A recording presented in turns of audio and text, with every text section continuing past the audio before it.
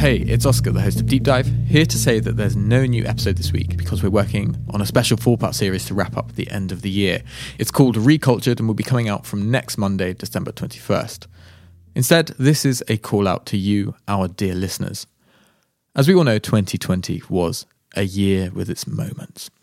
We here at Deep Dive tried to cover it the best we could amid a state of emergency, social distancing, and my own 2-week self-quarantine after a brush with COVID-19 and a particularly delicious birthday cake.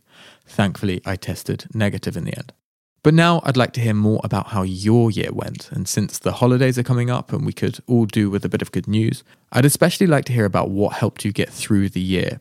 What was that little ray of sunshine, that hitosuji no hikari, that helped you through the difficulties of 2020?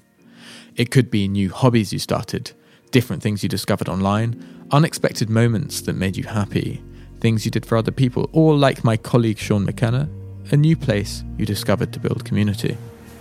Hey there, I'm Sean and I live in Tokyo.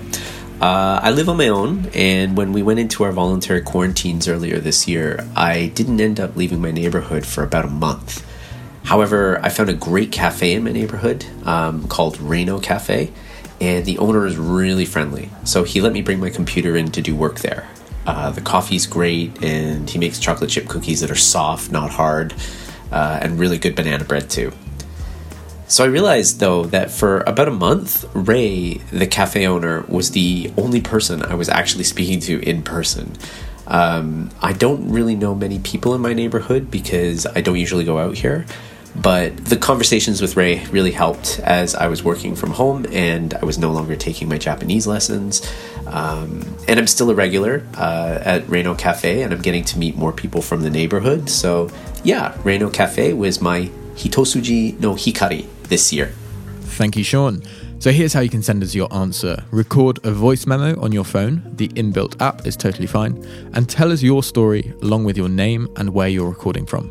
Bonus points if there's some interesting sounds involved with the recording, but please make sure we're able to hear your voice.